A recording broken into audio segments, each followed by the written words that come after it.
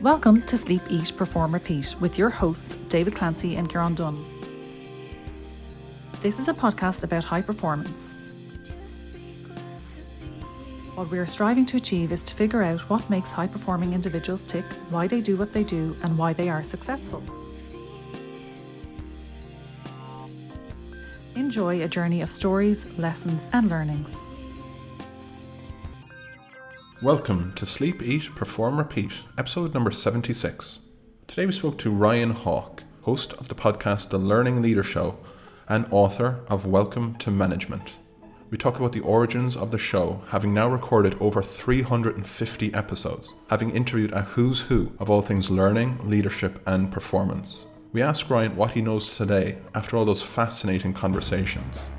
We discuss the value of reflection after having learned something new and why being an intentional leader is crucial for success. Ryan explains how he came to writing his new book and what was involved in that process. And finally, Ryan tells us how he measures success across his many endeavours and what we will see from him next. Thanks for coming on our show, Ryan.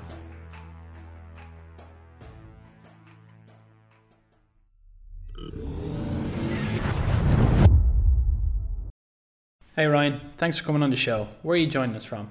I'm joining you from Dayton, Ohio. How about you guys? We're joining you from Dublin, Ireland. It's really special to be able to connect like this. Well, it's pretty cool when technology like this can bring us together to have these types of conversations when we're in different parts of the world. Yeah, we're really looking forward to opening up a dialogue with you about learning, leadership, high performance. I mean, the Learning Leader Show is so well established. You've had well over 350 guests on your show to date. So we're curious as to kind of where did it all start for you? Yeah, it's a great question. So after I got done playing football, I was working in the business world. I had an inside sales job. I went back to school to get a graduate degree, master's in business administration. And after I finished, and my company paid for that, and after I finished getting my MBA, I considered going back to school once again.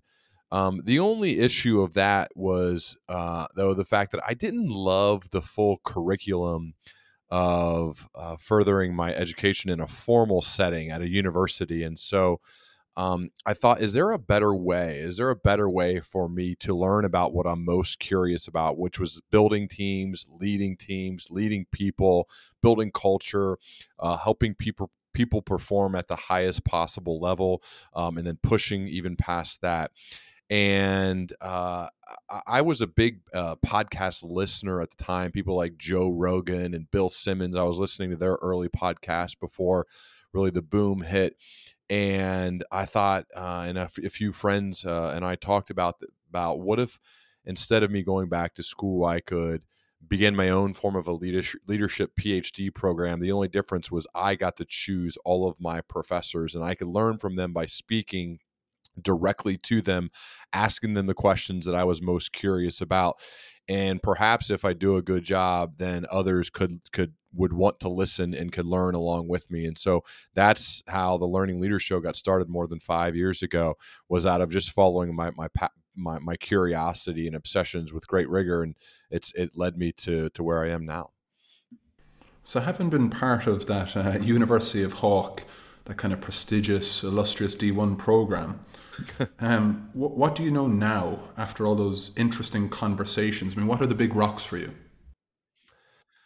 Wow. Well, that could take a while, but I would say, I guess a few things was, I think I rethought what it meant, what leadership is really all about. I think my initial impressions were that the leader sits at the top, almost has like a dictator style to them. They have the most charisma. They walk into the room and own it. And what I found after more than 375 of these conversations is actually leaders come in all shapes and sizes from all different backgrounds, introvert, extrovert, all over the map. But really the ones that seem to perform at the highest levels have two common qualities or traits about them. Is first, they are very thoughtful on a daily basis. They are reflecting and thinking and trying to understand and experiment with better ways to get things done, better ways to support people, to help others, to help them perform at levels that they didn't think they were even possible.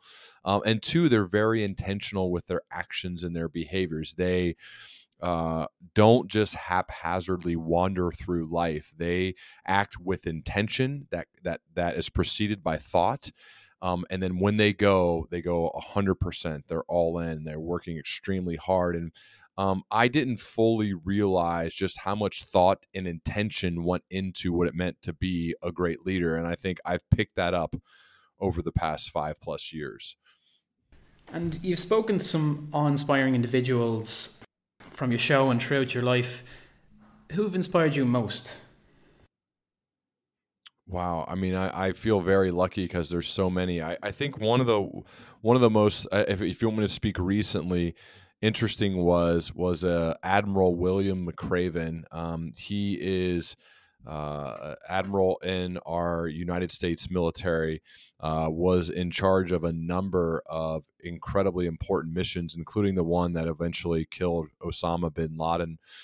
And just the way that not only that he spoke and shared the stories and his framework for leadership, but also speaking to so many others in that world, that military space, that just revere him as a person, him as a leader, the way in which he operates, that he cares for others, the thought that he puts into each and every mission, each and every person.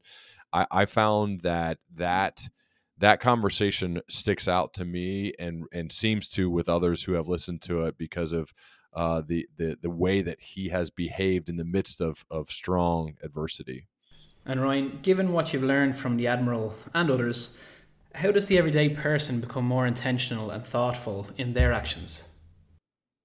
Well, I think first and foremost is realizing the importance of those, or at least believing how important it is to block time on a daily basis, to think, to reflect, to read, to learn from wise mentors who have come before you, to speak with others with an open mind, to not immediately believe that you have it all figured out. Like, that's a mindset shift for some people. We've probably all worked for bosses or been around others who believe that they've got it all figured out. And so it's one, approaching each conversation with a curious mind, approaching each person as the fact that they could become a mentor or they are a mentor for you.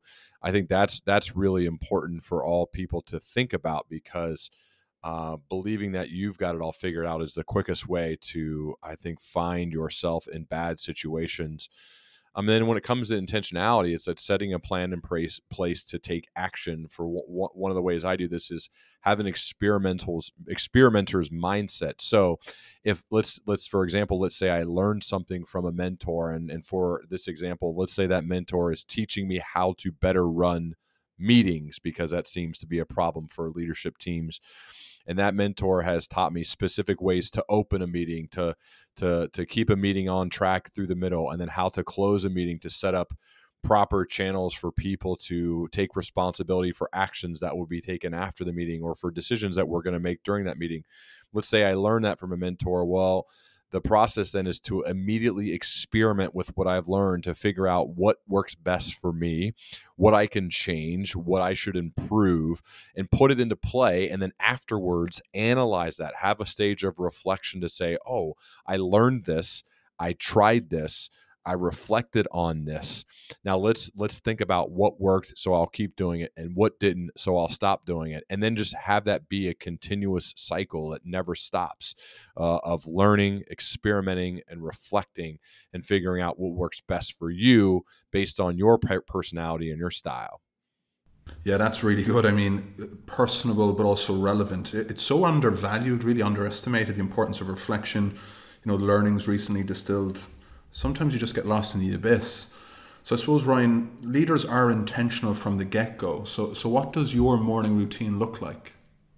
So, given my family situation, I do need to be pretty intentional about my mornings. My wife and I are raising 5 daughters, and so our house, when everybody wakes up, can be, as you can imagine, chaotic. So, for me, I have to block out time. Yes, I have to block out time early morning when nobody else is awake in order to be on my own. So, I wake up quite early in the morning in order to carve out that time for myself, and then typically that's followed by a combination of hydrating, so drinking water, stretching. I love to stretch to feel limber as I get going.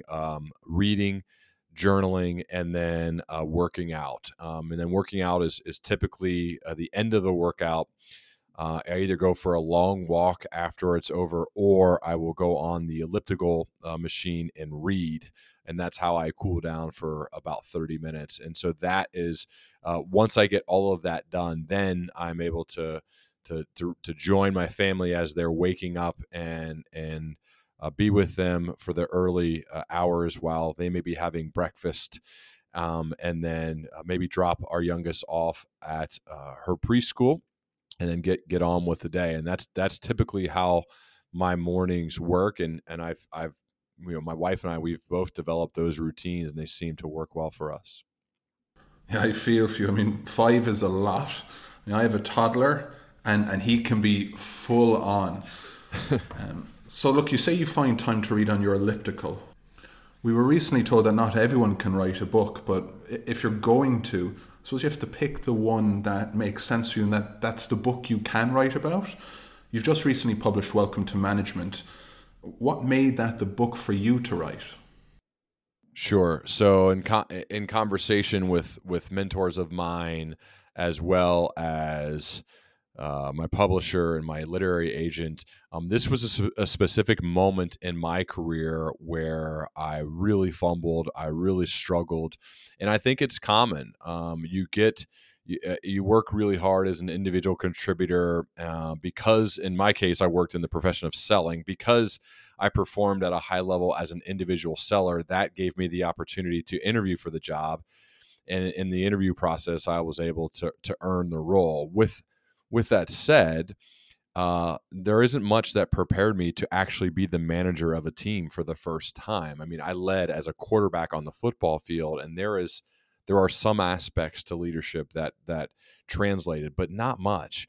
And so I really had no idea what I was doing, and unfortunately, I made a number of mistakes that my goal and the purpose of writing the book was to help other people not make the same mistakes I had. I sat down and said, what is the book that I wish I had when I first got promoted? I'm going to write that particular book. And so that's why I narrowed down and focused on that topic. The cool part is seeing that there are some 20-year CEO experience type leaders saying, I know that was your core target demographic for that, but this applies to me. This applies to us who've been around for many years in leadership positions much higher than just the frontline manager. So it's nice that there's a secondary audience for that as well, but it's really focused for that person who's making that leap for the first time.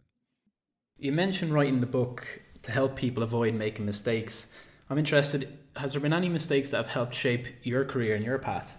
Well, I think all of our experience, like we are the sum of our experiences. So certainly there are many mistakes. I mean, I vividly remember that first week when I was a manager, thinking, I think I know how to do this. I've got this all figured out. And then a young woman in her mid 40s walks into my office. She's crying. She looks at me and says, "Ryan, my husband cheated on me and he wants a divorce. What should I do?" I'm in my 20s. She has kids. I had no idea what to do. And I tried to be a good listener, but probably wasn't very good and not very helpful in that moment. I immediately called my dad after that and saying, what in the world is going on? Why would somebody do this? Why would they tell me this? And he said, dude, it's not all about you. Everybody has their own style and way that they operate and what they're willing to talk to their boss about. And just because you may not talk to your boss about something that personal doesn't mean others won't. And so what I learned was to be a more empathetic and compassionate person. I learned awareness of self as well as others. I learned to put myself in the shoes of other people and not be so self-centered. And I think that is why becoming a manager and striving for roles like that are really good, because it can actually make you a better person in general, because it makes you think about other people. And I think we'd all be better if we regularly put ourselves in the other person's shoes, if we were regularly felt what it's like to have the perspective of somebody else, to realize what they're going through, to realize what their life is like. I think being in management, when you have a team of 17 people, you're forced to do that if you care at all about doing a good job. And so I think that's why, in a way, it'll make you a better spouse. It'll make you a better parent when you're living with a job like that on a daily basis. Yeah, and just to build off that a little bit more, for those aspiring performers aiming to climb the corporate and sports ladders that perhaps face roadblocks or adversity towards that ladder of excellence, what advice would you give them? Well, first, leadership is a distinctive choice. So if that's something that you want to do, think about everything that entails, and think about if you want to make the definitive choice to be a leader.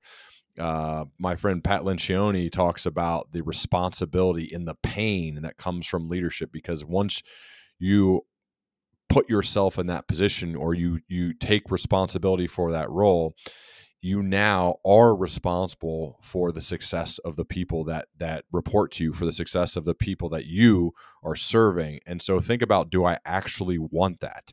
Is that something that I want to make the distinctive choice to do? Because if you don't, that's okay.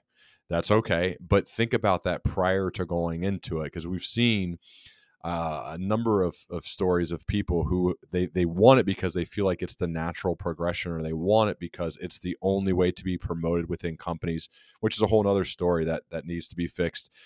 But they want it for those reasons, and then they get it and they realize, this is terrible. I don't want this. I had a good setup before, and now this is brutal. And so I think that's something for people, is to actually think about that. Speak with mentors. Try to role play or get experiences in that job. That's one thing I try to do with people who reported to me when they told me they wanted to be a manager. I would do mock scenarios where I would put them in coaching situations where they had to be critical of a peer or somebody from a coaching setting, because that's what coaches do.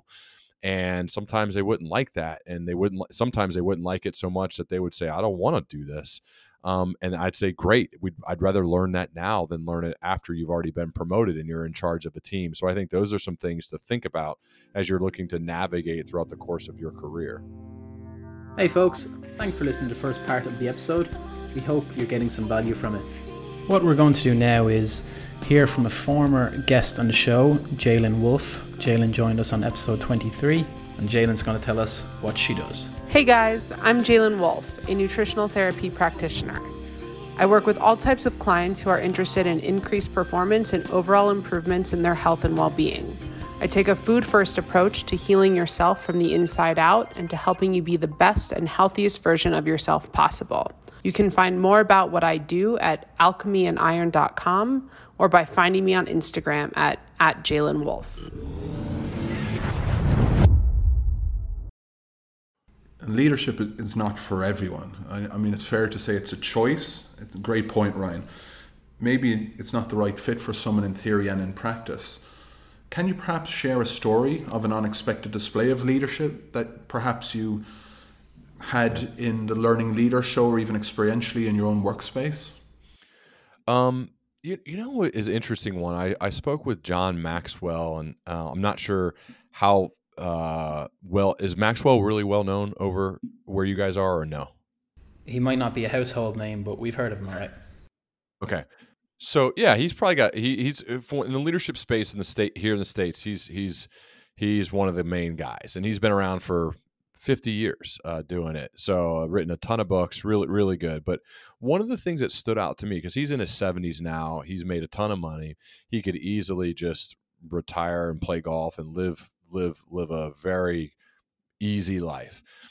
And he said to me, though, he talked about his mission from a leadership perspective is he feels this responsibility to help people, to serve them, to be there for them. And I asked him about like relaxing or taking vacations on the beach. And he said, look, nobody ever wanted to follow me when I was sitting my butt in the sand. If you want people to follow you, you got to move. That's why I'm always moving. And he meant that both literally and figuratively, always working on something new, whether it's another book, a new keynote speech, a new course to teach, building up his own internal team to help more people. And that really spoke to me, the fact that leaders move. Leaders are, it's a verb. You are taking action. You are striving to help somebody. And it doesn't mean we don't relax or celebrate from time to time, but for the most part, we are on the move. And I think about like any leader in general, whether it's a military one or a coach or a CEO of a company, that makes sense. They are in motion. They're building something. They're growing themselves. They're growing their team. They are moving. And I think that's something for all of us to think about is, am I moving on a regular basis? Am I taking action? Am I trying stuff? Am I pushing the boundaries of my current zone of competence and comfort? Thinking about that really helps me as someone who's a little bit earlier in the game than somebody like John Maxwell in his 70s, to somebody like me in my 30s. Like that's something for me to regularly think about. So you're in your 30s, you've got the podcast, you just released a fantastic new book, Welcome to Management, which is receiving great reviews. What's keeping you moving at the moment, Ryan? So, one of the things that I really love, and David knows about this, but so I've been fortunate to build these small groups called my Learning Leaders Circle, and those groups really motivate and inspire me because they are a group of growth-oriented individuals who want to come together to help each other. And my job is to pull the genius out of each of them to help them all become multipliers, to not only help the other members of the group, but to help themselves, to help their families, and to help the people that they work with.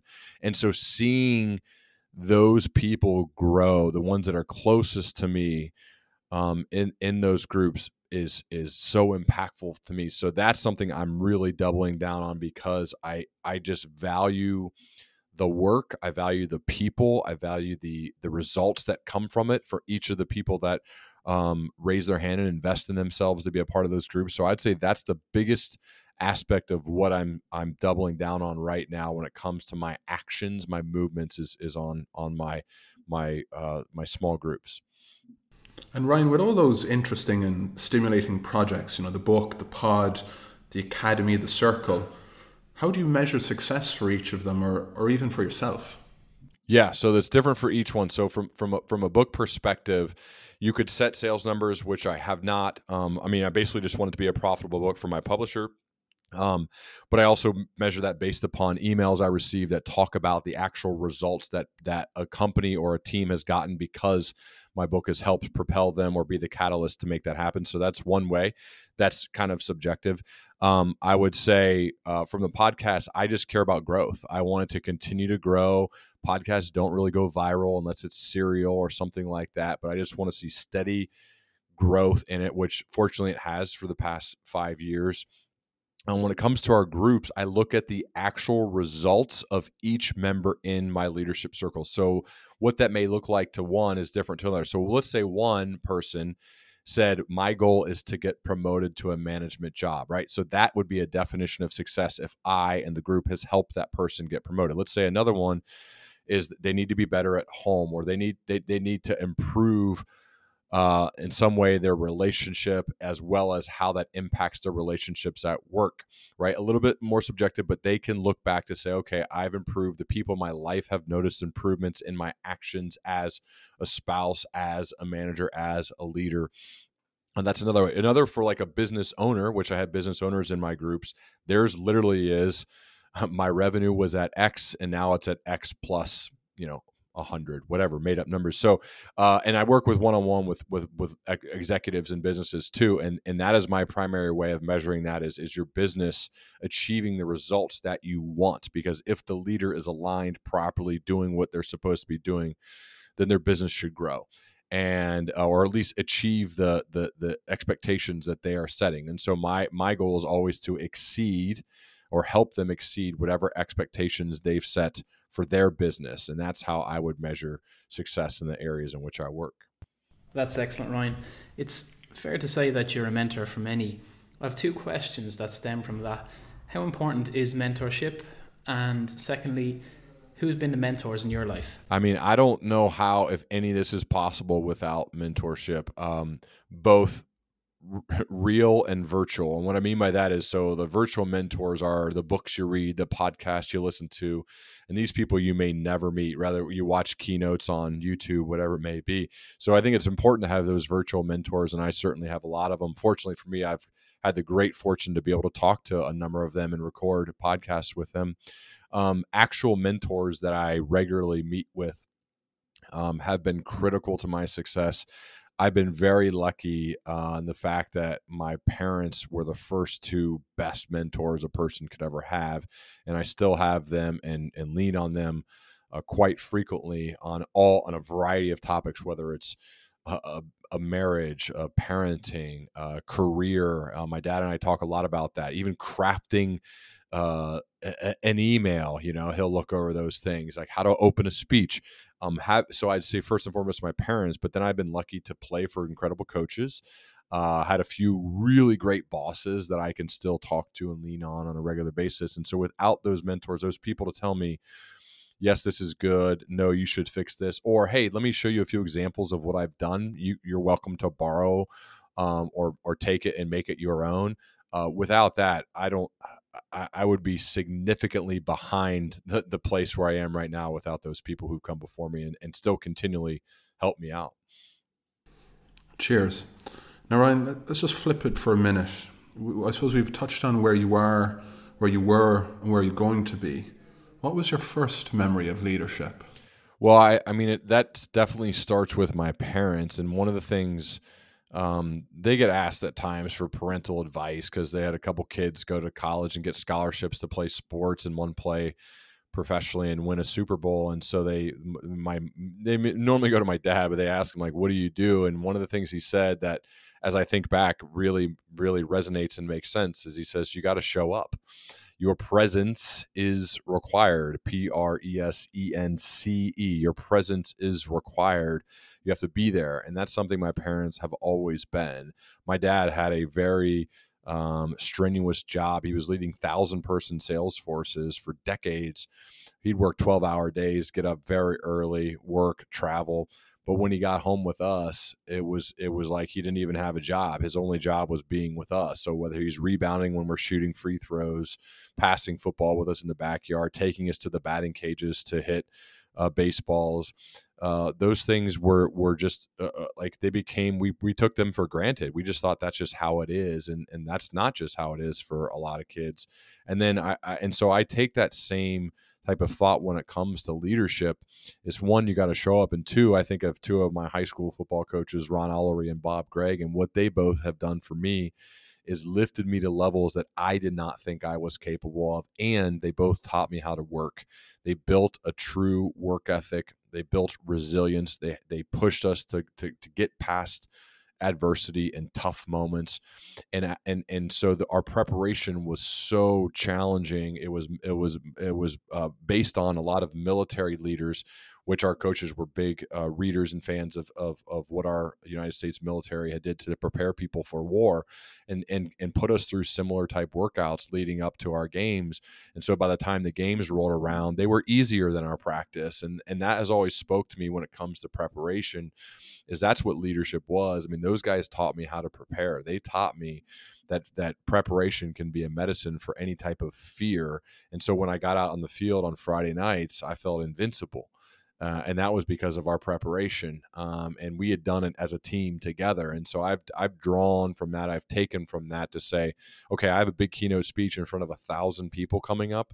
Well, How do I handle situations that are daunting, that are scary? Well, my preparation needs to be impeccable. I remember I learned that from Bob Gregg and Ron Olery. And so that's what I'm going to institute in this moment when I'm a little bit scared and I got to show up. I got to be great. I got to do an excellent job for the people that I'm speaking with to try to help them out. So let's prepare like crazy. And I learned that, fortunately, like I said, at an early age when I was in 8th grade going into my freshman season in high school. Yeah, and I'm always mindful of being a leader to my son, teaching, doing the right things. What traits do you try to display and instill in your family? When it comes to that, I think it's first and foremost just about being a good person. So, for example, our report cards came out recently, and I'm very intentional with how I look at the report cards, and they know this by now, which I first look in ours, the most recent one. It's in the upper left-hand corner, and that is the teacher's comments, where the teacher will write a paragraph about our child to say, she is well behaved, she's courteous, she's kind, she asks questions, she's a good kid, those types of things that I always look there first. We focus on that. We talk about that the longest. We're focused first and foremost on being a good person, on making good choices, on being kind to others, on being helpful, on being curious, right? All those things are far more important than whatever the grades. And then we'll look at the grades and we'll talk about them a very little bit, but then I'll focus right back on their actions, their behavior, because I care most about that. Certainly the grades, you need to put in the work in order to earn the grades, but I care more about developing them into good people. But first and foremost, I have to model that behavior if I want them or I expect them to behave in that manner. So when we're out to eat, we treat the waiter with respect. When we see people, we treat them with respect. We're kind. We're curious. We don't speak negatively behind people's backs in our house. That's not something we do. We only speak positively behind other people's backs. We believe in spreading positive gossip, not negative gossip like most do. And so what that looks like is mentioning a friend or a colleague or other people and only saying kind things about them when they're not in the room. So they never get because we've all seen those places where parents will complain about other things or other people in front of their kids, and their kids believe that's just the way we operate, or they complain about their jobs or their boss or things like that. That's something we just will not do, because if we do it, then what do you expect them to do? They're going to think this is the way it is. We complain about people. We speak negatively about others. Instead, we like to speak positively about other people. We like to say great things about our boss or about our places of work. If we have something to complain about, my wife and I will do that one-on-one behind doors without anyone else around.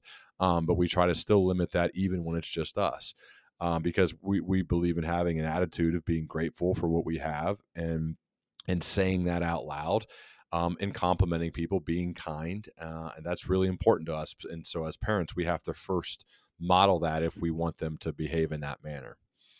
Yeah, well, it certainly sounds like the Hawk family are a great team. Then in a business sense, Ryan, how important is it for a leader or a manager to understand the people that make up their team? Well, I mean, the who is a big part of teams. And so I think it's always a useful exercise to analyze the people who are on your team, to speak with them one-on-one, to understand their motivations, their expectations, what they want out of the job, why they're doing that job, and to get a feel if that person belongs on the team, because maybe they don't, and maybe they don't want to be, and maybe you can help them find another better fit for them based upon their why and based upon what they want to do. That's okay. I think part of a good leader's job is to help people find a better place or a better position, if that's what they want or if that's what's needed based upon their actions and their behaviors. So leadership is not for the faint of heart. Leadership is not easy.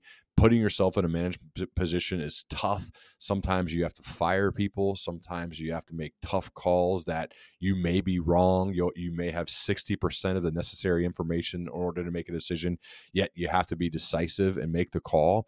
That's why it's not for everyone. And so for me, it's just getting to know people as best as you can, and then making the call as if, can we help this person? Can we help them be a better fit? Can we help them get into a better position to pull their weight, to do the necessary job? Or do we have to make a change? And that's the least fun part about leading a team, is when you have to make those changes to let somebody go. But if you do it long enough, it is absolutely part of the job. And if you can't do that, or you're not willing to do that, then you should not put yourself in a leadership position.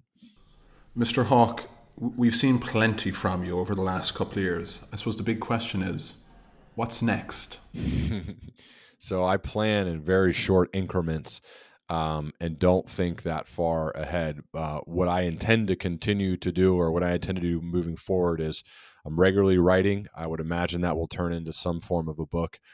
I'm regularly teaching online, so in the form of the Learning Leader Academy, which is my online learning platform that I built over the past year.